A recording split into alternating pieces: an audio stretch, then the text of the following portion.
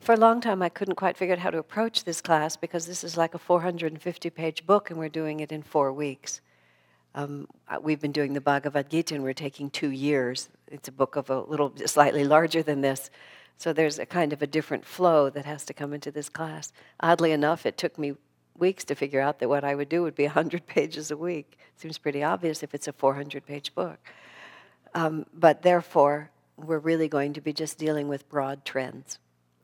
And let me sort of explain. We have a mixed class in the sense that some of you have been following these teachings as long as I have, and have a long and a deep history. By these teachings, I mean the masters on the altar behind me, Paramhansa Yogananda, Babaji, Sri Yukteswar Lahiri, and of course you see Jesus' picture in the middle. So this whole lineage is a line of Indian gurus, but the inspiring point in the center of it, and the tradition, the truth of it, as Yogananda tells it, is that it's a fundamental expression of the same teaching that Jesus brought to the world 2,000 years ago. It is not a fundamental expression from the point of view of the Christian churches, but we're not seeking to please them. Many years ago, before we had this facility, we used to do a very large event for Yogananda's birthday every year, and we had to rent something that was bigger than the little office space we had at that time, office suite that we rented to be our church. And we rented from a local Protestant church here once, and then when I went back to rent the second time, the minister somehow had picked up a little bit of who we were, which he didn't quite know before, and he was not so keen on letting the heathen in the door the way he had felt we had, snuck past him the first time. And I was trying to discuss with him that in truth, we, every Sunday at our Sunday service, we read passages from the Bible, we comment on them, that we draw our teachings as much from the New Testament as we do from the Bhagavad Gita. That was Paramhansa Yogananda's mission to America. Yogananda came from India in 1920, and he had a dispensation from his own gurus, and it was to show the unity of Christianity and yoga. And I started just talking a little bit to this man. I didn't go in great length. I didn't talk about Babaji, the deathless master who lives even now in the Himalayas and by great yogic powers. I've learned a little tiny bit over the years about not pushing too hard on these things. But I was talking about Yogananda's devotion to Christ, and this, I'll never forget this, Protestant minister sort of drew himself up and he said, "He doesn't call himself a Christian, does he?" I drew myself even more. I essentially said, "You bet he does." But he doesn't draw his inspiration through the churches. He draws it directly from Christ. I knew perfectly well we'd never be able to rent his facility again, but then I didn't want his facility. We would just be on the street before I'd rent from him again. Later, when in some context or another, I was telling this story, and someone in the audience was from that man's congregation. And he apologized profusely to me and told me that the minister was much more conservative than the church, and they didn't like him very much. But the end of all that is, I want to make a few points here that are really important. I want to start by just talking a little bit about what inspired Swami Kriyananda to write this book. And as I said, I know I'm really talking to a mixed crowd here, so some of you I'll be repeating, and others you'll just be hearing me, so we'll just all enjoy this, won't we? Paramhansa Yogananda wrote commentaries on 3 scriptures. He wrote a commentary on the Bhagavad Gita, which is equivalent to the Bible in India. He wrote a commentary on primarily the New Testament. He wrote a little bit on the Old Testament, mostly the New Testament. And then he wrote on the Rubaiyat of Omar Khayyam, which most people don't think of as a scripture, but in fact, the love described in there is infinite love, not human love. And Swami edited, and Yogananda dictated these commentaries in a flood of inspiration, and the finished manuscript was not really publishable in the form that he wrote it, because for him it was just this enormous flow of direct perception, and it had to be cleaned up and made more orderly, and in some cases ideas had to be knitted together a little more clearly because he would make these huge intuitive leaps. And Swamiji, for all the years that I've known him, Kriyananda, who's the founder of Ananda, was a direct disciple of Yogananda, he always talked about writing the Gita, editing the Gita commentary and editing the Rubaiyat. And whenever the question of writing about the Bible came up, he would just kind of push it aside. He's written a number of books about the Bible, The Promise of Immortality, Rays of the One Light, Rays of the Same Light. But he was uninterested in what he, essentially Yogananda's commentary. And after he finished the Gita, about 2 years ago, the Gita commentary, he just declared that was it. He'd done everything he needed to do. And then lo and behold, maybe a year and a half ago, he just woke up in the morning and felt that a book was needed about Jesus' teachings, and that he needed to comment, he needed to write Yogananda's commentary about the New Testament. Now, the book that he's actually written, Revelations of Christ proclaimed by Paramahansa Yogananda, is not a commentary in the same way that he commented on the Gita. Most of you who read any of it know that. In the Gita, he literally goes verse by verse and explains what every single verse means. Here he, goes on for hundreds of pages and gives us a handful of verses. And even when he deals with verses, he deals with them kind of here and there. It's by no means systematic. But what motivated him to write this is the fact, and this is a discussion that we'll sort of get into a little bit later. Let me stop, and I'm going to say something about this. This is a Christmas class because it's Christmas, almost. And so the final intention of this class is devotional, which is the closer we get to Christmas, the more we want to be more and more in our hearts in a divine relationship with Jesus, because there's a special dispensation at Christmas time. As I wrote when I was advertising the class, the veil between spirit and matter gets thin at Christmas. There's just this huge energy. Whenever there's an anniversary related to one of these masters, that happens. Christmas especially, because it's the only time of the year when we follow what's called the bhav. But bhav is a mood of spiritual devotion. It's not a word that, there's no word in English for it because we don't talk about those things in English-speaking countries. But the bhav is the parent to the child. And it's a tremendously sweet bhav. It seems so odd in our minds to think of God as being our child, because we tend to think of all-powerful, and you don't think of a baby as being all-powerful. But what's really happening is that God is love, and anything that creates that intimate sense of love is the right relationship with God. And the one thing that creates it really almost more than anything else is little tiny babies. Isn't that true? Just almost everyone. As soon as you come in relationship to a little tiny baby, all this heart energy comes, all the facade of adulthood just falls away, and just this wonderful intimacy arises. And so in the Indian context, from the Indian side, which we'll talk about as we progress, that's well understood. And one of the classical bhavs, ways to worship God, is as a baby. In India, they have the baby Krishna, Gopala, and many other forms of the gods. The gods all come in baby form, so that if that's your bhav, you can, be a devotee of this one or another one as a baby. And the only time we do this is we do it at Christmas time. And that's one of the reasons, unbeknownst to people, why there's such an extraordinary heart-centered sense of sweetness. It's not merely that families reunite. Often families reuniting is anything but sweet. But what makes it so sweet is that we all fall into the bhav of feeling the divine in the presence of a baby, which is a very, very accessible form.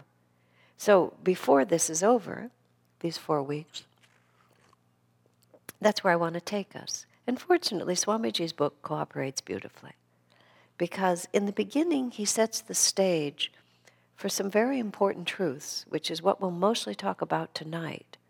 And then the next week will be a little bit of a continuation of this, and then the last 2 weeks are much more deeply about our personal relationship with Jesus. Even Swamiji himself, as he progressed through this book, at a certain point, it's a very sort of conversational book. And at a certain point, he sort of turns to the reader and he said, don't think, just because I'm talking all these philosophical ideas, that I don't love Jesus with my whole heart and soul, because I do. And I believe deeply in your personal relationship with Jesus, because that is what the end point of all of this is about. So coming back a little bit to really what we are talking about tonight and why, there's many realities to this. You know, there's a dual role that anyone in this time and place, meaning the West, California, 2008 or 7. I skipped a year. I always say it's 2008, but I keep remembering it's not. 2007. We did not choose to incarnate in an environment that's deeply congenial to the kind of spirituality that we embrace. Not a denominationally oriented, not a form oriented, not traditional, but the thought that spirituality is a completely personal matter, and it's a matter of our own personal relationship to our own understanding of God and Spirit, and that it's really up to us. It's not up to the priests, it's not up to the rituals, it's not up to how much money we pay or, whatever the corruption might be. It's just really a personal relationship. Also, the idea of self-realization that the purpose of life is a spiritual one. It's true that there's a kind of growing movement that just takes that for granted, but almost at the same time, with seemingly more force, but ultimately it will spend itself, and this time I think the good guys will win, which is us. This fanaticism, this fundamentalism, and even more than that, just this rampant, insane materialism, just way, way out over the top. India is really no model anymore because they're just getting sucked into it too, but they have a little more understanding than we do. They haven't been as materialistic as long, and they have a deeper spiritual tradition, a stronger, more enduring one, a non-institutional tradition. One of my Indian friends put it to me this way. He's probably one of the most westernized Indians I know. He's our travel guide. Very successful, very multinational. I mean, he can just move from country to country, and he just is at home anywhere. But he still said, I would never move to America. We said, why? I mean, you'd fit in perfectly, and you wouldn't have to deal with as many of the obstacles to accomplishment that you have to deal with in this country. He said, because no matter how much you people have, you're never happy. It was just such a simple statement. There's always something else that you want. And he traveled, for years with many Westerners. It's just a simple truth. No matter what we have, we're never happy. We're always thinking that there'll be happiness somewhere else. Now, in that context, people who are drawn to these spiritual teachings, we were born here for two reasons. One is for our own spiritual development, because that's always the first responsibility that God has placed upon our shoulders, is that we have responsibility for our own souls. And the only influence we'll ever have over the world, it depends on the extent to which we cultivate power and the presence of God in our own consciousness. At the same time, there is this reality of what's happening in the world. There's the planetary drama and there's the personal drama. And the planetary drama at this time is that the planet Earth, and this is how the masters all explain it, and many other people explain it, no matter what angle they come from, we're really transitioning from a lower to a higher age. And the characteristics of self-realization, in fact, the whole movement of self-realization as the definition of spirituality is really the defining force of that movement. And that's where the world is going. And all of those who have reliable sight into the future say that, the conflict will increase, but there will be a time in which the intense materialism will fall away and this higher understanding of spirit will take place. So I'm talking to those of you who share, with me my discipleship and my dedication to serving these gurus, and anyone who has any attunement to this, also have a job to do here. And that job is to properly understand what we're doing and not merely just sort of exist within this milieu and pretend it doesn't have anything to do with us. If we are going to be, to raise our consciousness to be in tune with the Spirit, what the Spirit does in this world is it constantly seeks to awaken and uplift as many souls as are receptive. And if we actually think that we can merely take without giving back, then sooner or later we will be disappointed. Nobody has to punish us or send us to hell. We'll just discover within ourselves that this doesn't work. It doesn't work on any level. Think about it. I mean, if a pool simply takes in water and never lets the water pass through, it goes stagnant. If any individual in your life merely takes and never gives back, then gradually their capacity to attract dries up. Who wants to give to someone who just holds and hoards for themselves? And even as Jesus put it in the Bible, it's more blessed to give than to receive. And what he was saying there, the word blessed and the word blissful are almost the same word, and they really are the same word. It's more blissful to give than merely to take for yourself. And as I progress through this, we'll talk about that. That's a self-evident truth to anyone of refinement, even though we might say, but it's also nice to get. But we mean ultimately, when we're not thinking of ourselves, that's where happiness comes from. And that's what that statement is about. Yogananda put it this way. He said, the channel is blessed by that which flows through it. It's a very interesting way to put it, which means that whatever you're an instrument, if you're an instrument for upliftment to others, then that upliftment also becomes your consciousness. You are what you express. So the more we express of generosity and goodness, the more that's who we become. Now, in the context of all of this, we have been born in this Christ-dominated country. You know, the real fundamental, I don't mean that in fundamentalism, but the basic spiritual understanding in this country, people call it Judeo-Christian because Jesus was a Jew, and it only became Christianity after a long time. At first, it was simply a renewal of Judaism, and that's what Jesus was sent to do. He was sent for the lost sheep of Israel. And never in the span of his life did that teaching go outside of the Jewish people, or in very, just only here and there. It wasn't until after he was passed away and the soil of the synagogues was not receptive to this new expression did Paul take it beyond the borders of Judaism, and it was very controversial when he did it. All of these things in history, stay back in history, but you read in the letters of Paul this intense justification for how the salvation offered by Jesus Christ would be effective on a man even if he wasn't circumcised, which is about the most peculiar conversation you can imagine when you're reading it from this perspective. You just don't even know what they're talking about. But what they were talking about was deeply important to them because circumcision was the mark of the Jewish man. And so what they were really saying was, could the teachings of Christ be effective for non-Jews? Because in the beginning, in order to become a disciple of Christ meant to convert to Judaism. If it did go beyond to the Gentiles, to become a Christian meant to become a Jew. But then Paul started asserting that you don't have to become a Jew, you just have to embrace these teachings. And there was a big fight about it. And of course, Paul won, so we forget. The victors write history and everyone else just goes away.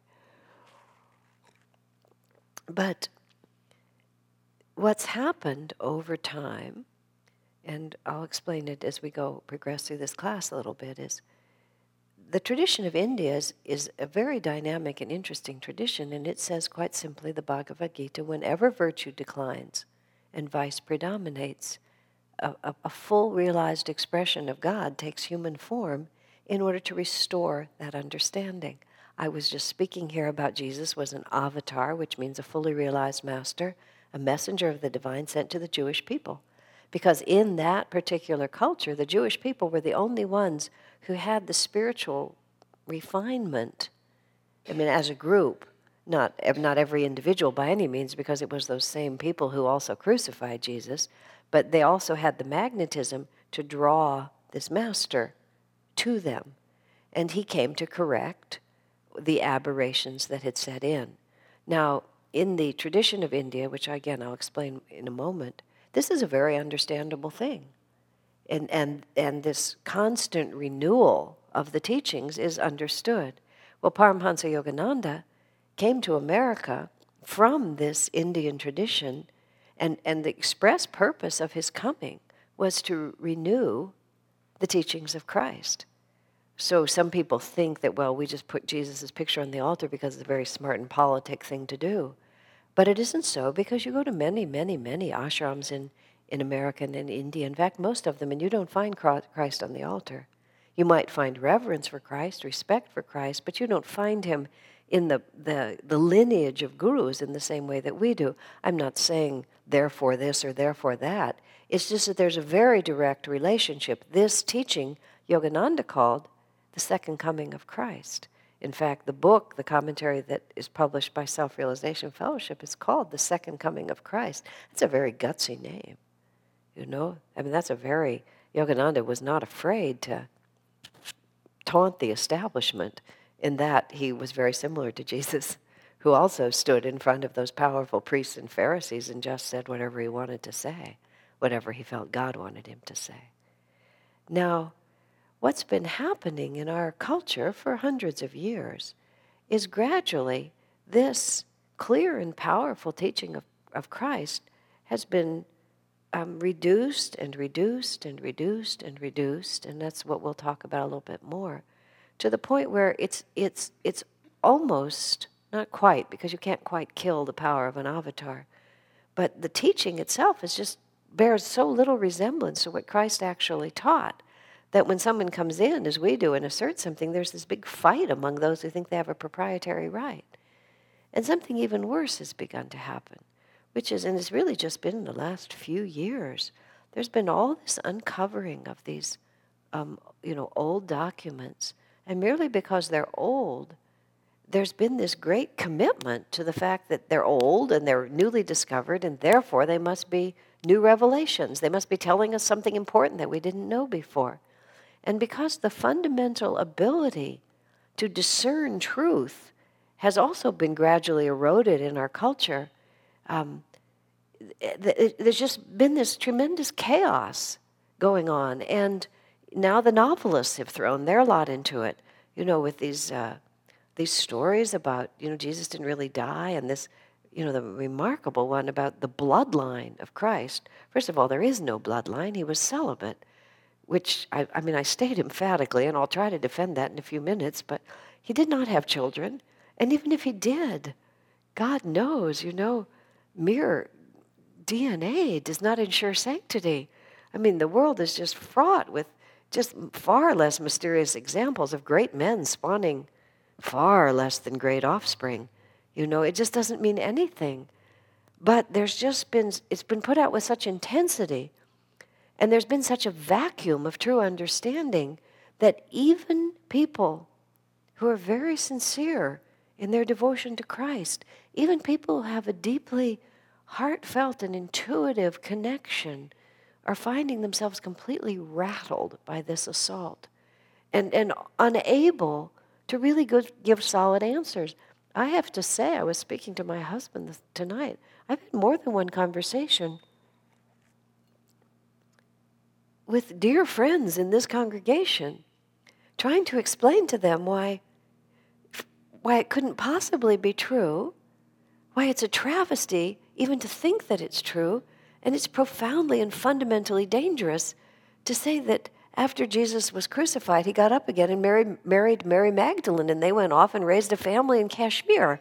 It's so insidious to what true spirituality is, but we're so confused that just quite literally, Swami just woke up one morning and said, somebody has to do something.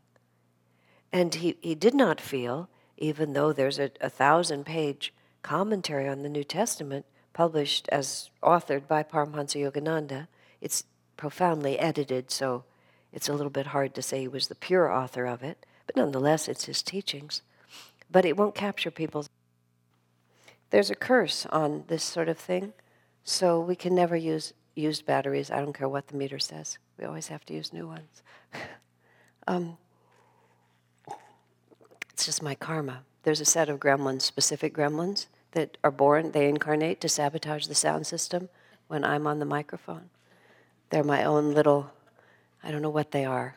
but they are. I call it the curse of the mummy because it has this like mysterious power from the past. It comes like the Egyptian mummies. Anyway, on with it. So, I was saying about this.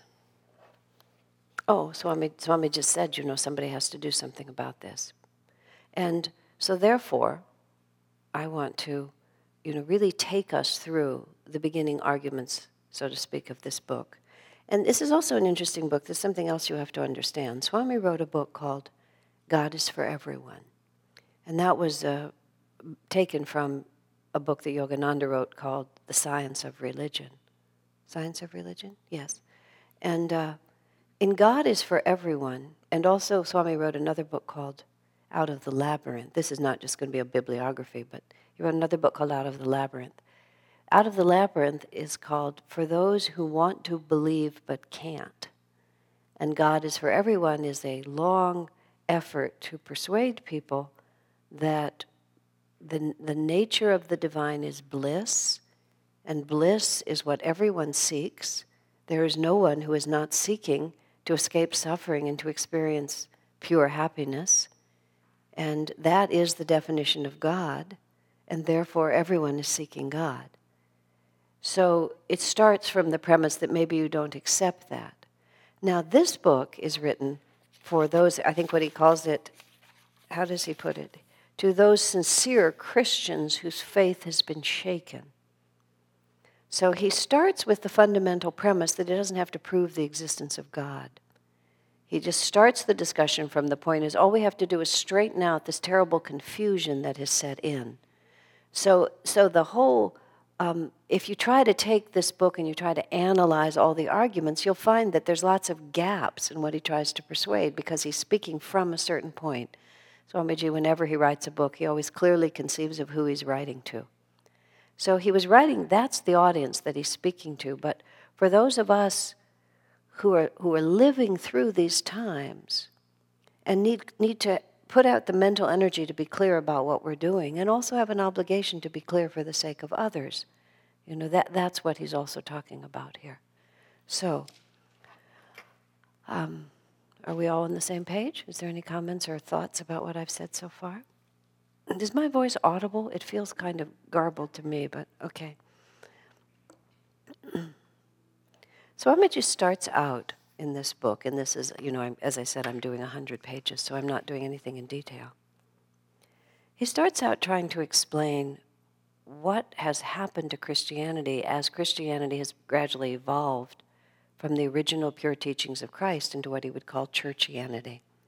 And when Swamiji was writing this book, he systematically attacks pretty much every institution there is. We kept an informal list. He went after the Catholics, the Protestants. He goes after the Jews eventually. He makes short shrift of the form-bound Hindus. He attacks intellectuals. He attacks novelists. It's sort of like scientists. I mean, it became a joke, and attack is really the wrong word, but this is perhaps the last book he may ever write, and he just felt like at this age he doesn't have to be really careful. There's another aspect about what he was trying to do here, which is also important to understand, which is the argument about Christianity right now is taking place on the level of whether or not he was actually resurrected. He was, he wasn't, or whether or not the recently released Gospel of Judas really tells us something that we need to know. Swamiji was trying deliberately to write a book that would be very controversial. And I don't think it will succeed in becoming controversial tomorrow, but after it was published, he actually had our publisher send it to as many people as possible who would hate it. Because he wanted the arguments and the ideas that he presents to become the definition of the controversy. And so the definition of the controversy is who has the right to declare what is and is not the true teaching of Christ. And so that's the point that he starts at. He starts with the question simply, who are the true custodians of religious teaching? So he starts with the fact that the Catholic Church is sort of the definition of churchianity, even though the Protestant movement and everything is very strong, and there's a 1,000 variations on all of this now. But the Catholics epitomize this an institutional approach to religion, which is a uniquely Western idea. And so he talks about just the fact of church authority and tries to just dismantle from the inside, because he himself was part of a strong religious organization for 14 years, which essentially tried to emulate the Catholic Church in the end, following all the pitfalls of institutional religion. And he just talks about how, people tend to replicate themselves. And when you start becoming an institution with institutional needs and institutional dogmas and administrative needs, he puts it so simply. He said, if you need a good accountant, you're going to look for an accountant. You're not going to look for a saint. And a saint may be a far worse accountant than the accountant. And if what you need is a good administrative type, that's what you'll be looking for. But then, of course, you're not working just with a business. So you have to start speaking in terms of spiritual authority. And if the institution is going to become the arbiter of what is spiritually true or not, and the institution only exists as the face of individuals, then you begin to get into this way of thinking that equates position with realization. And in fact, it gradually becomes church dogma. The priest can forgive your sins. You go to the priest, you confess, he absolves you of what's wrong with you. At the end of your life, the priest does this little ceremony and all the sins that you've done are gone. The priest decides, what is and is not acceptable. But the problem is that as long as you're working within this humanly created framework, with this humanly created individuals, you don't advance spiritually merely by advancing in your position. There's a fascinating story I read that's called "I Was a Monk," and it's written by a man named John somebody. I don't recall his last name. Just a little thin volume. And this man is the epitome of what Swami is talking about here. He was a very devoted young man, and in his early teens he entered a Catholic order and became a priest. And he was very intelligent and very hardworking, and he became very well educated, and he rose in the ranks of the church. And he was from Indiana, and he eventually went to Rome, and he started teaching in the Catholic University, and he became influential in the Vatican, and was an extremely happy priest. He loved his priestly life, but he was so determined and energetic that he overextended himself. And after 25 years or so, he just was exhausted. So his brothers in the order arranged for him to take a sabbatical, and they sent him to some beautiful place in Switzerland. This is all the true story he tells. And for the first time in his life, he was forbidden to be busy. And he just found himself sitting, basically, for days and days and days, as he put it, on the balcony of this beautiful little hotel, looking out over the extraordinary beauty of the Swiss valley, with just nothing to do but contemplate the beauty of it. And because of the sincerity of his true spiritual interest, in that setting, he had a direct mystical experience. He had an experience that was he perceived. He had a direct intuitive perception of Christ, of the nature of reality, of an experience of God. And in that direct experience, he realized that all the theology that he had studied and was now teaching was false. He could see that between actual revelation and this careful articulation of it, that it was nothing but man-created articulation. It was not the real experience. So this man, from being totally contented and happy in his life as a priest, suddenly was obligated to resign. And he had no alternative except to resign, because he could no longer embrace this man-created religion when he had an experience of the true religion, which was totally within his own self. And his brothers came and pleaded with him, but there was nothing he could do. So he had to walk away from that life, and here's the ironic and fun part of it. He ended up coming back to America. He went to Southern California. He eventually married and raised a family. He became an actor in Hollywood, and he specialized in playing priests and holy persons, because he was a holy person, and he knew how to do it. He could do it beautifully. I mean, he was an actor in the 20s and 30s. But the other interesting part is that he undoubtedly knew Paramahansa Yogananda, because he was friends. He mentioned specifically Amalita Galikuchi, who was a famous opera singer who was a very intimate disciple of Yogananda's. And in his book, there's one sentence that's Yogananda's words: "Spirit is center everywhere, circumference nowhere." That's a direct quote from Yogananda. He never mentions it because I think it would have diminished the credibility of what he was saying at the time that he wrote the book. But it so beautifully expresses the reality of it. It's not that one becomes disillusioned necessarily, it's that one transcends. So Swamiji talks about the fact that, what Jesus was talking about was direct experience. He was talking about, and Paul described it, "I die daily, be therefore perfect. The kingdom of heaven is within." And he didn't mean within the walls of a church. There was no church.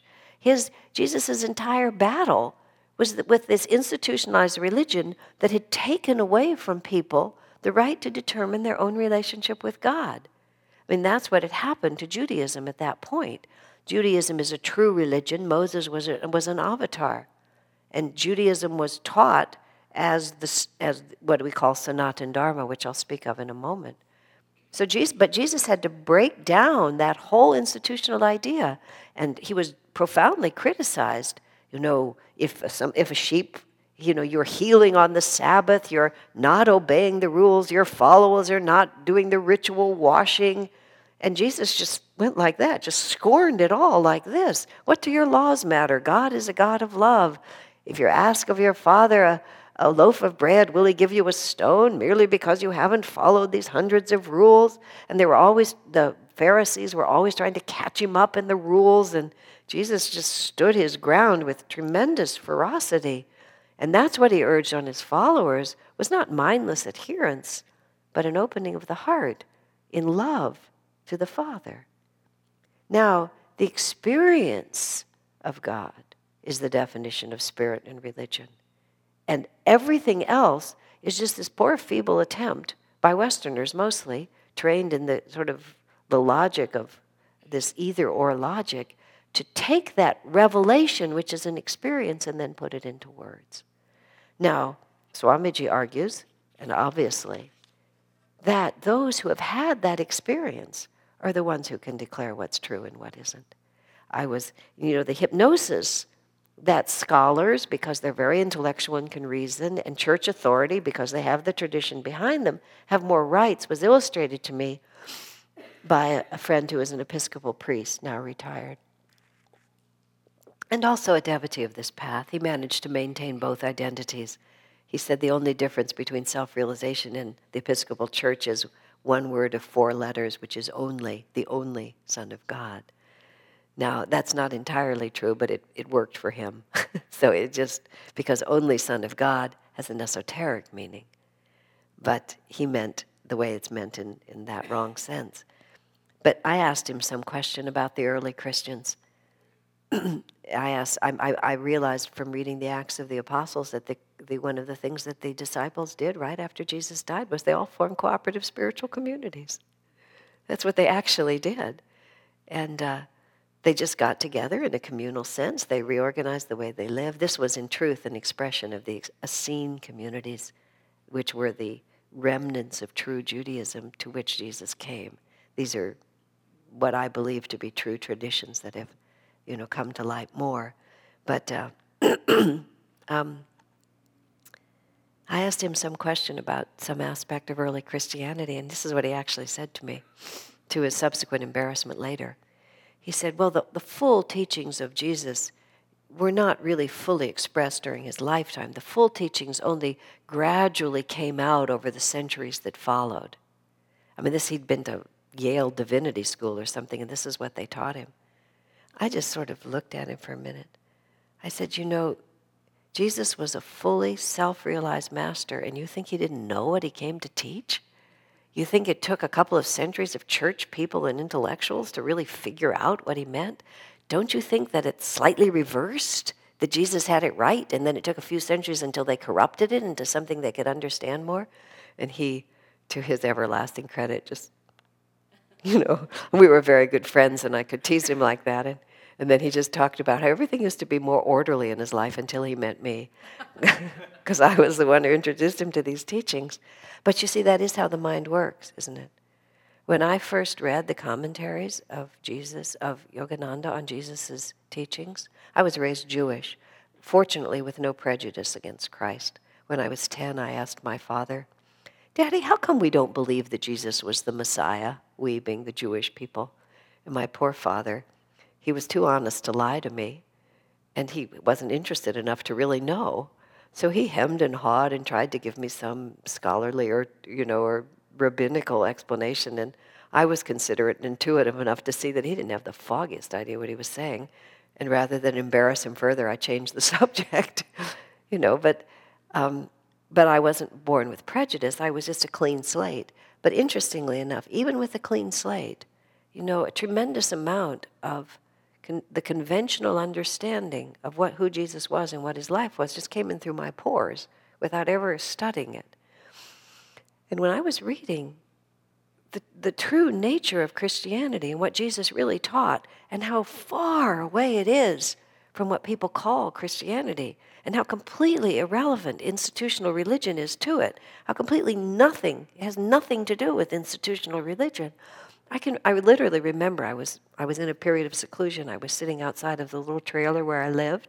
In the middle of the day, there wasn't a soul around.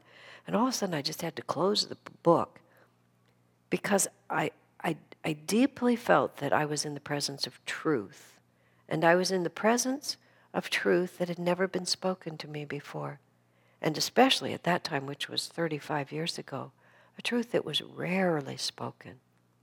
And it was a very important epiphany, which I want to offer to all of you also, which is a great deal of what we don't question should be questioned.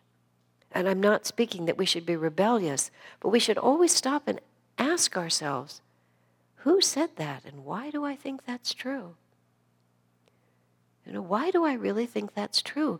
We fall into these habits. A friend of mine who used to be very politically active, she just falls into this habit of sort of defending the liberal political agenda. And when she stops and thinks about it, it doesn't really conform to what she's really thinking now, but we have these habits of thinking. And if we really want to have the right relationship with Jesus, we have to just jettison all of this baggage of this is what the church says and that's what the church says. It doesn't make any difference. Yes, there's remnants of truth in it because they every once in a while, they don't miss it entirely. God works through those forms too. But it's the saints. It's those who have demonstrated in their own lives the same states of consciousness who we know either from our intuitive experience with those great souls or from the testimony of those who knew them, who manifest in their lives the signs of spirituality that the Bible itself, lists out for us. Humbleness, truthfulness, self-abnegation, self-forgetfulness, a willingness to sacrifice for others, willingness to lay down one's life for one's friends, a perfection of selfless love, an impersonal attitude toward one's own life. All of these great qualities, and those are the ones who have the right to speak. And so Swamiji talks about the fact that, an emergency has arisen in the life of Jesus, in the teachings of Christ, because these teachings aren't just thrown out and expected to go away. They have an enduring, everlasting reality. And the crisis has arisen because even the Christian saints, if they're going to preserve any level of their own influence, are not really allowed to speak out. Because saints are very inconvenient to church authority. Because once you have an individual, as Swamiji puts it, all priests are supposed to be ordained equally, and then if you have a priest who seems to be far more ordained than any of the others, it just wreaks havoc on the system. Padre Pio was a very recent example, and just in the last century, he bore the marks of the stigmata on his own body, and he was a great master. He demonstrated in many different ways his power. He was very, very famous also for a time, and for a period of time, was the most photographed man in the world. But then the church buried him, just forbid him to do Mass. He would come and do Mass, And Mass would normally take, 40 minutes or something like that. His Masses would last 3 hours. Because, every element that for others was just symbolic was for him a reality. When he would pick up the host and it was impregnated with the consciousness of Christ, it was Christ. That's what he saw. That's what he experienced. Because there's some truth in there. Teresa Neumann, who was also a great Christian mystic, she didn't eat at all for 40 or 50 years. The only thing she would take in was a consecrated wafer. And if it wasn't consecrated, she would know that and she would spit it out. She wouldn't be able to take it in because it was very real. So Padre Pio, he was Italian, and they moved him to this obscure hamlet in the south of Italy. But in Italy they know saints. They understand from the heart, and people in that country just recognize and they trust their intuition. So hundreds, then thousands of people flocked to Padre Pio's church, and he would so they would schedule him to give Mass like at 6 a.m. So the people would line up at 4 a.m. And when the doors would open, they would rush in, and hundreds of people would sit there entranced for 3 hours while he gave the Mass. For 10 years, the Vatican refused to allow him to give Mass because it was just so disruptive. They just didn't know how to explain this, because salvation comes through the dogma of the church, and everybody's following the dogma, and then this man is turned into a giant. At the same time, after they're dead, they canonize them and revere them, but while they're there, they give them a really hard time. It's just consistent all the way through. But even the fact that Padre Pio continued to do the Mass. But the reality of it is, and Swami tells the story in this book, because Padre Pio lived into the 1980s. A friend of Kriyananda's went to Padre Pio for confession, because everybody in Italy is a Catholic. Even if you practice Kriya, you're just a Catholic. You can't not be a Catholic in Italy. And so he went for confession to Padre Pio, and he said to Padre Pio, "I practice Kriya Yoga." And here's what Padre Pio said back to him: "Shh, don't talk about that here." He said, "But you're doing the right thing." So he encouraged him to do it. He knew about it. He even once told someone, "Go to SRF." And I think they said, "What is that?" Because they'd never heard of it. And Padre Pio says, "I don't know, but that's what I'm supposed to say to you." And just sent him to Master. But the Catholics, the saints, if they want to do any good within the church, they can't challenge the church too much. So basically, what Swamiji explains is that the revelation has to come from outside.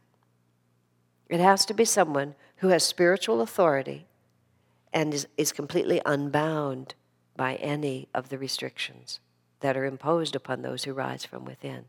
Plus, it had to have the complete fresh energy of just casting aside everything that isn't of this time and place.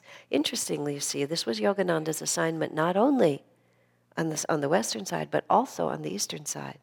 Because when we finally went to India for the first time, which was now 20 years ago, after I'd been on this path for 15 or more years, I realized that what Yogananda taught is no more Hindu than it is Catholic.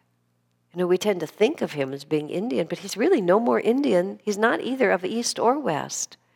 He took Hinduism and did the same thing he did with Catholicism. He plucked the tiny bit of truth out of it and then brought it together. The true teaching of Krishna in the Bhagavad Gita is something else, and that's what Swami describes as Sanatan Dharma. In the great sort of history of the world, India has been the custodian of the true understanding of religion. It just is. Now it's going through this intense materialistic phase. Swamiji puts it as, he says it this way: it's unfortunate, but India is far too important to the history of the world to remain backward. So it has to come up to the level of the rest of the nations. But there is this deep indigenous understanding in the soil of that nation of the true nature of reality, and they have maintained, without a shred of institutionalism, probably because of that, the truth of these teachings. And the fundamental teaching that they offer is called Sanatan Dharma. And that Sanatan Dharma is one of the most useful concepts in talking to people about the nature of religion. So it's something really good to understand, because Sanatan Dharma means eternal truth. It's not a religion, even though some sects in India have now tried to claim it as the name of their own religion, but that's a complete misuse of it. Sanatana Dharma is the concept of what is true. Sanatana Dharma is science. You know, scientists all over the world, they conduct the same experiments and they discover the same truths. Isn't that so? You know, the nature of the atom, you know, the way structures work, the way botany is, the way biology is. People innovate, people make further discoveries, but what they're discovering is simply the way things are. They go out into outer space, they do the chemical experiments, and it always comes out the same because it's the nature of reality. Why anyone would imagine that religion would be any different is really the question, because if we're talking about an absolute truth, it just simply has to be what it is. It's the nature of the way things are made. And Sanatana Dharma is the way things are. And the way things are is that all of creation is a manifestation of the infinite, that the power of the Spirit lies within us, that our happiness lies in our greater attunement with that Spirit, and throughout the ages, realized souls come to explain to us and to inspire us again and again and again with this truth. Then mankind grabs it and makes religions out of it. But religion is not Sanatana Dharma. Religion is what happens after Sanatana Dharma. As Swamiji says, Sanatana Dharma itself even is not revelation, because revelation is a direct intuitive experience. And everything else is some effort to put that into words. When I was in India, I have been in India, there's a lot of deities, you know, and this is one of the confusing things about Hinduism. You have all these pictures of gods and goddesses, and some of them are just utterly bewildering. And one of the really amazing ones is the goddess Kali. And, you know, she has this she's a dancing figure with all this long black hair, and she wears a garland of skulls, and she holds a saber up like this, and she has her tongue hanging out in bloodthirstiness, and she has her foot on the chest of her husband, Shiva, who's also a deity. Just completely insane as far as the Western mind is concerned. And she holds one hand out in blessing and the other hand with a sword like this. You know, I've led, for 20 years, every few years we would lead a pilgrimage group to India, and I love the culture of India, and I would try really hard to explain this, and Swami's explained the symbolism, but I never could get it. And the time of year that we would go was often what they call Kali Puja, which is puja means a worship, and the way it works in that culture, because the whole culture is spiritually oriented, the neighborhoods would get together and they would all pool their resources and they would build just right on the street. They'd sort of like close off most of a block and they'd make this huge statue of Kali, and then you go a few blocks and there'd be another, and they would, in good-natured fun, they'd compete with each other to make the most gorgeous ones. So going through Calcutta, you're just every few blocks you're confronted. You're in this big bus and suddenly you look out the window and there's there's this saber and there's this garland of skulls, and you're supposed to worship this. You know, it's like, it's not our concept. Blessed Jesus, meek and mild, with the little sheep over his arms, his neck. It's not our picture. And I was trying to be a good sport, but in all honesty, I didn't know what the heck was happening. And one day we were in a crowd, and we were sort of being pushed by the crowd, and I ended up getting pushed right close, very, very close to this Kali statue. And so when I turned around, I realized where I was. She was right there, like this. And it was just shocking to my nervous system, like this. The last thing I felt was deep devotion. And I sort of like intensely prayed to God, what is this? Because I know this is not a backward culture. I know this is something very refined. I just don't get it. And all of a sudden, several things occurred to me, which is Kali is not God herself or himself. Kali was some image, it was some effort on some great soul's part who had a revelation, who had a direct perception of reality, and then did something to try to communicate that to people. And I began to try to look past it, and this is what I began to feel. Life is a lot like Kali, isn't it? You know, there's just this sort of frantic movement to it. There's this life and death energy. The same force which cuts off your head also blesses you, even by cutting off your head. Isn't that what it feels like? and there's this sort of wild dance going on, and yet there's this other energy behind it. It's just, and I suddenly thought, this is a magnificent image. This is so true to what it really feels like, a certain aspect of expanded consciousness. It's not that Kali is true, but somebody took revelation and expressed it. And that's the balance point that we have to understand. All of the efforts by churches are just trying to express somebody's revelation, but it isn't the revelation. Holding up the wafer is Padre Pio. He's trying to say, look, if you with reverence accept the power and presence of God incarnated as Jesus, or the Christ consciousness behind it, however you think of it, if you literally take it into yourself, what could be a more obvious symbol than to open yourself and put it in your mouth and swallow it into you, except to say the kingdom of God is within. And also that grace can be transmitted through the souls who have it. Because that's another aspect of Sanatana Dharma, is that God works through instruments. That, the concept of guru, the concept of self-realized master coming to deliver to us this power. In the Bible it says, as many as received him, to them Jesus gave the power to become like him. That's a deep truth that's being stated there. That's not a dogma, that's a truth. Receive it in the mouth. That's somebody's attempt, a great soul's attempt to take revelation and put it into a form that those who have ears to hear can grasp it, you see? Isn't that marvelous? But if we want to stay true, we have to use those as doorways, not as endpoints in themselves. All right? Why don't we take a little bit of a break? Been established by our own experience. And Swamiji talks at great length about how far from being so different from one another, we're all enormously alike. We all have essentially the same bodies. We all have the same nervous systems. The conditions of life, the building blocks of creation, it's the same no matter what planet you go to. It's always the same in the experience that we have, the way our bodies work, what gives us satisfaction, what gives us happiness. Thousands of years ago, thousands of years in the future, on this side of the globe, the other side of the globe, on other planets, there is the way that we're made.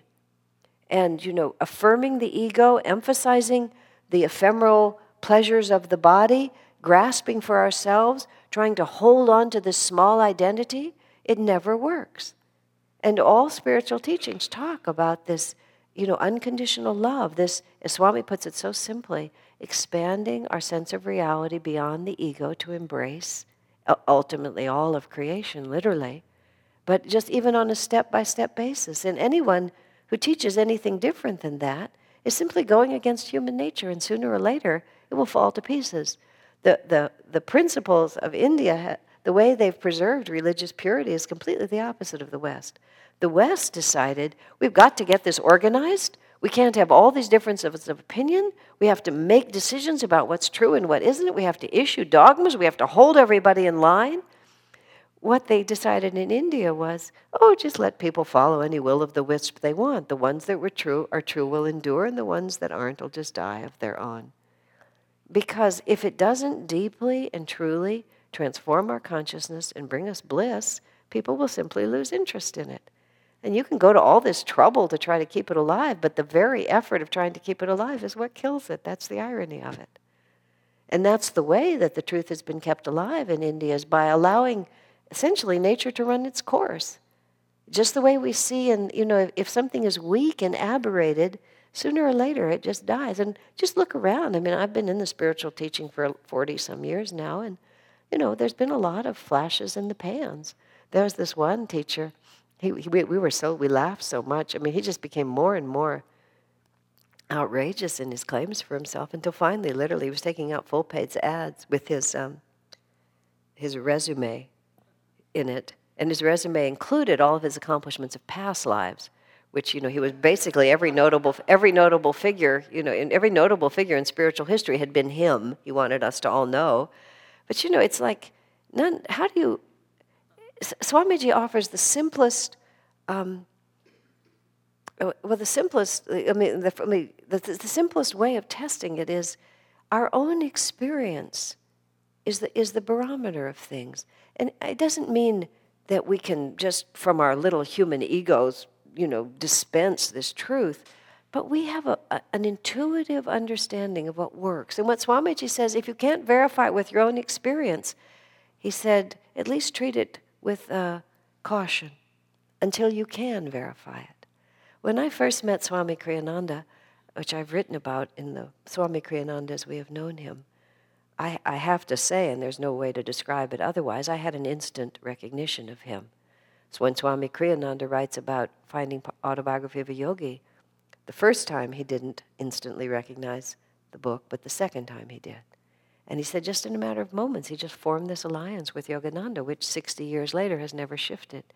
Well, when I met Swami, I had that intuitive, just instantaneous belief in myself that he was a true teacher and that the teachings he had were the teachings I wanted and that he could transmit it to me. I had a friend of mine, actually, who happens to be a highly trained investigative policeman in India. When he read that, he started sort of querying me. This seems a little impulsive, don't you think? Wasn't it a rather irrational decision, he said like that? I said, well, I would have thought so too, except now it's 40 years later, so it looks like there was some substance to it, don't you think? And he had to admit that that was fairly compelling evidence.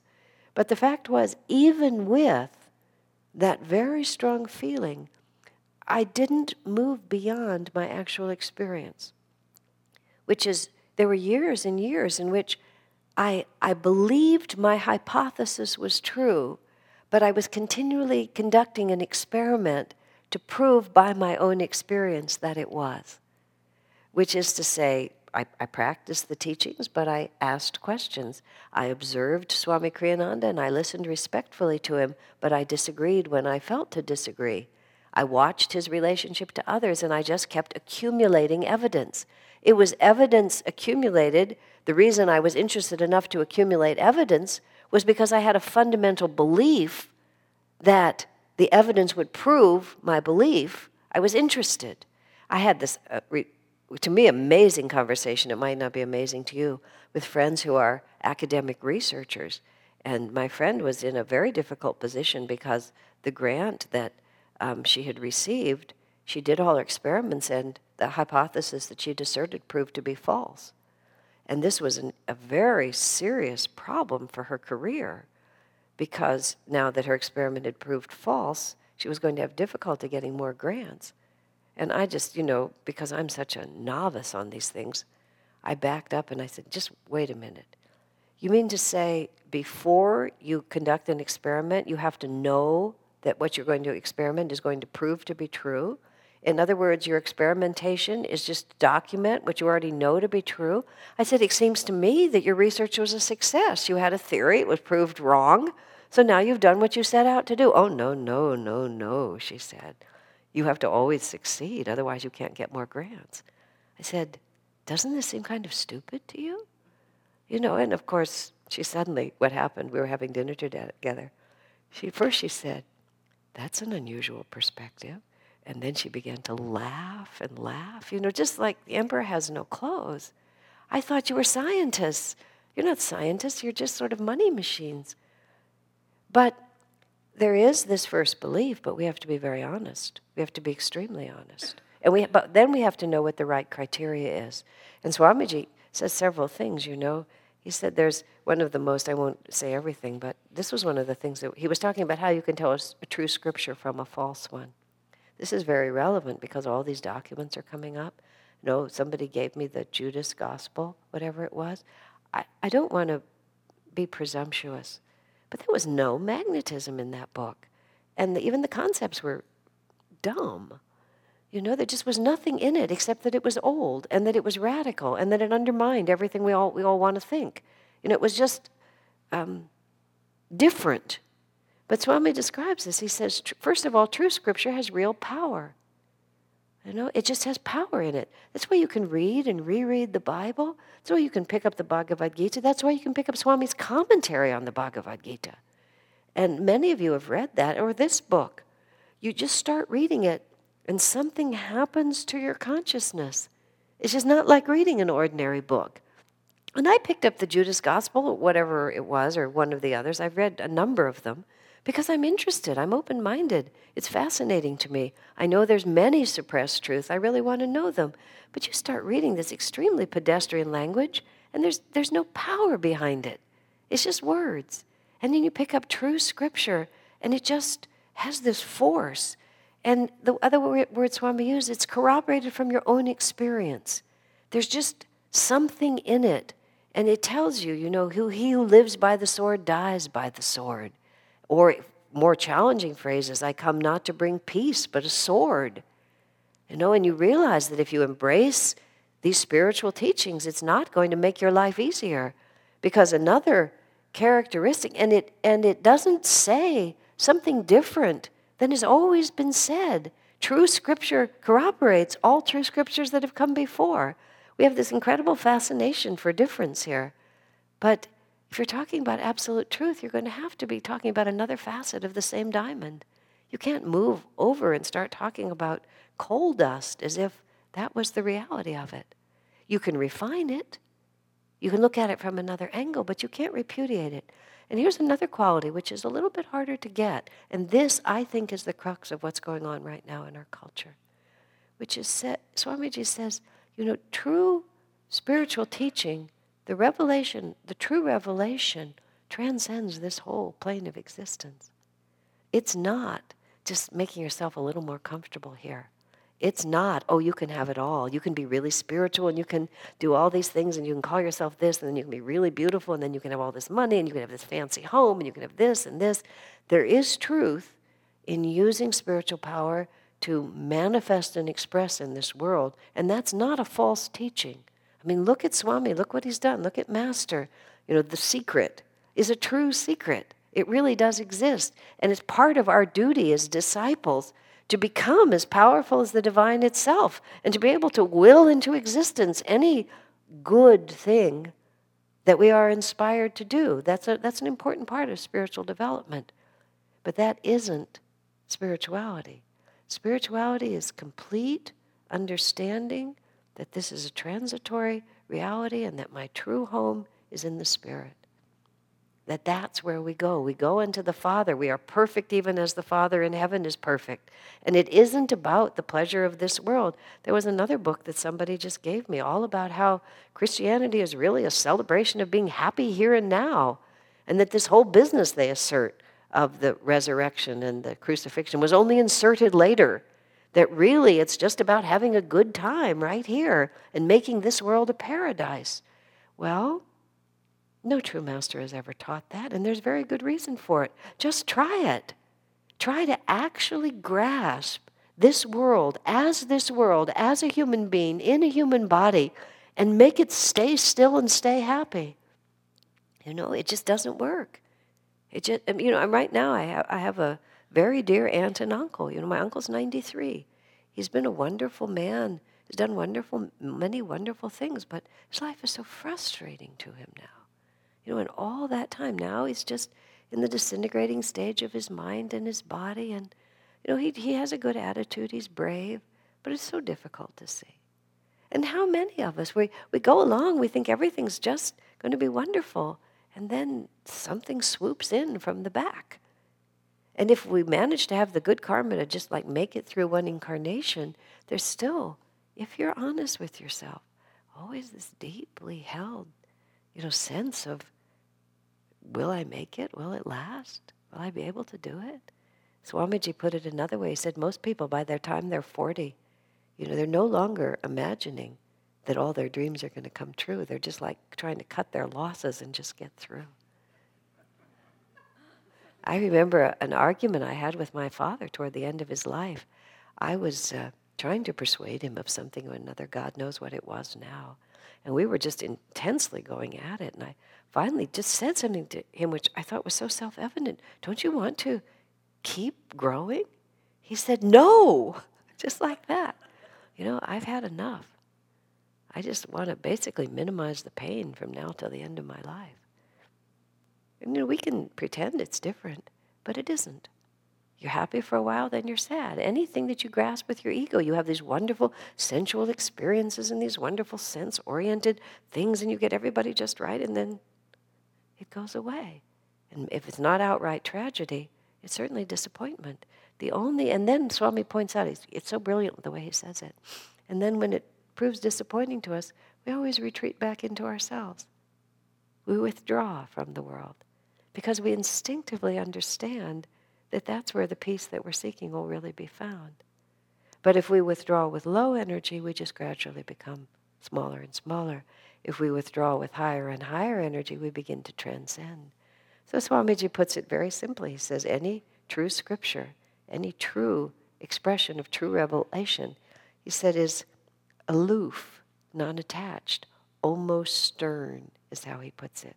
Think not that I come to bring peace. I come to bring a sword to set a daughter against her mother-in-law and a father against his son. I mean, you can't just take selectively out of the Bible the parts that you like. That's a powerful thing. We want to think of it as, happy, everybody loves one another. That's not what Jesus said, nor that's not how he lived. That wasn't the example of his own life. He just stood fearlessly for the truth and literally allowed them to kill him before he would give it up. And even when Pontius Pilate was begging him, don't you understand I have the power to crucify you? Give me some little shred by which I can release you. And Christ didn't answer him at all, or turned to him and said, the only power you have was given to you by the Heavenly Father. It's not you who have power over me. Even now I could call down legions of angels to rescue me, but God's will be done. I mean, that's what true spirituality is. And as Swami puts it so sweetly, it's not for the faint-hearted. And the whole entire direction you see of trying to assert the truth of Jesus' teaching is to bring it down more and more and more and more to the ego's comfortable definition. Even Judas is no longer a traitor. Somehow or another, we're trying to work Judas around so that he didn't ever actually do anything really bad, to betray his own master and to sell him for 30 pieces of silver, to be so overwhelmed that he hung himself because of the sin he committed. That didn't really happen. Actually, it was just this little conspiracy between Jesus and Judas, and they just kind of agreed, and Judas just played the part, and actually Judas was the best one because he had the nerve to do it. I mean, that's what that gospel says. And you just read it and you think, this is bilge. This is really bilge. Where did this come from? And above all, it just has no power. It's just somebody rattling on. I don't know if it's a true old scripture, but listen, just because people are old doesn't mean that they were smarter than us. But sometimes people will get messages from the astral world and, they channel these different entities, and you have to realize just because people are dead, it doesn't mean that they're smart either. It just means that they're dead. Everybody dies eventually, and some of them can reach back or you can hear them, but it doesn't make them brainy or wise in any respect. But there's something really powerful that you feel. And one of the reasons that we come together as often as we can, and we don't only do things like this, but we try to come together for deep spiritual experiences, is so that you have a point of reference. And that's why satsang and community is so fundamental, to have a point of reference. That's why we urge everyone to meditate on your own regularly every day, to listen to spiritual things, to study, so you have a point of reference. If we just live in an ordinary human way, then one even forgets, at least temporarily, that something else is possible. Swamiji points it out. He says the dilution of religion is when it becomes, as he put it, too accepting of the ego's understanding of things, rather than demanding a constant upward movement. This whole energy also to try to say that Jesus didn't really die, wasn't really resurrected. He just snuck away and got married. And I was just having this discussion with someone, and they were saying it to me, and I know it was sincere. And I was so frustrated because I couldn't figure out how to make it clear. He said, well, what does it matter? What if he got married? What does it matter? Well, it matters because the Bible declares, Jesus declared that he was a eunuch made by God, is how he described it to himself. Even the foxes have holes, and the holes in which to sleep, and the Son of God has nowhere. Who is my father? Who is my mother? Who is my brother? Only he who loves God. There was no commitment to these individual comforts. And yet the ego so wants to, instead of rising up to the level at which Christ lived, we want to just bring him down to the level at which we live. This is a deep and serious spiritual mistake. I've often said to people, it's all right to say, the mountaintop is that high, and I'm just at the base of the mountain, and I'm not even climbing. I'm just sitting here having a cup of coffee. That's just fine, as long as you just know that's what you're doing. What's really dangerous is say, where I'm sitting drinking a cup of coffee is the top of the mountain. Because then you have just lost all clarity about your spiritual purpose. You see, and that's why this effort to diminish the absolutely extraordinary challenge of true Christianity and bring it down to just, well, that was just in the old days. That was the patriarchal religion. That was this, that was that. It just cuts our own throats spiritually. And we don't have to say that we've achieved it, but we really have to understand that it exists. Or else what aspiration do we have? Both Judaism and Christianity have killed true religion in the most interesting way. The Jews have done it by utterly repudiating Jesus, and the Christians have done it by elevating him to a unique position. Because by making Jesus unique, by losing all sense of reincarnation and the gradual progression of the soul, what we've done is Jesus just appeared all of a sudden. It has nothing to do with us, really. I mean, yes, you can accept him as your personal savior and then you get out of the mess. But you don't actually have to become him. Whereas Sanatana Dharma teaches that these avatars who return are souls who went through the very process that we're going through right now of gradually expanding their consciousness and overcoming these incarnations of wrong subconscious impressions and holding their consciousness above all of this habitual pulling energy to be able to perceive the divine as it really is. And then, out of pure compassion, assuming a physical body again out of no compelling need of their own, merely to walk us through that process of liberation. So Jesus' reality is just what he said it is. That which I do, ye shall do, and greater things.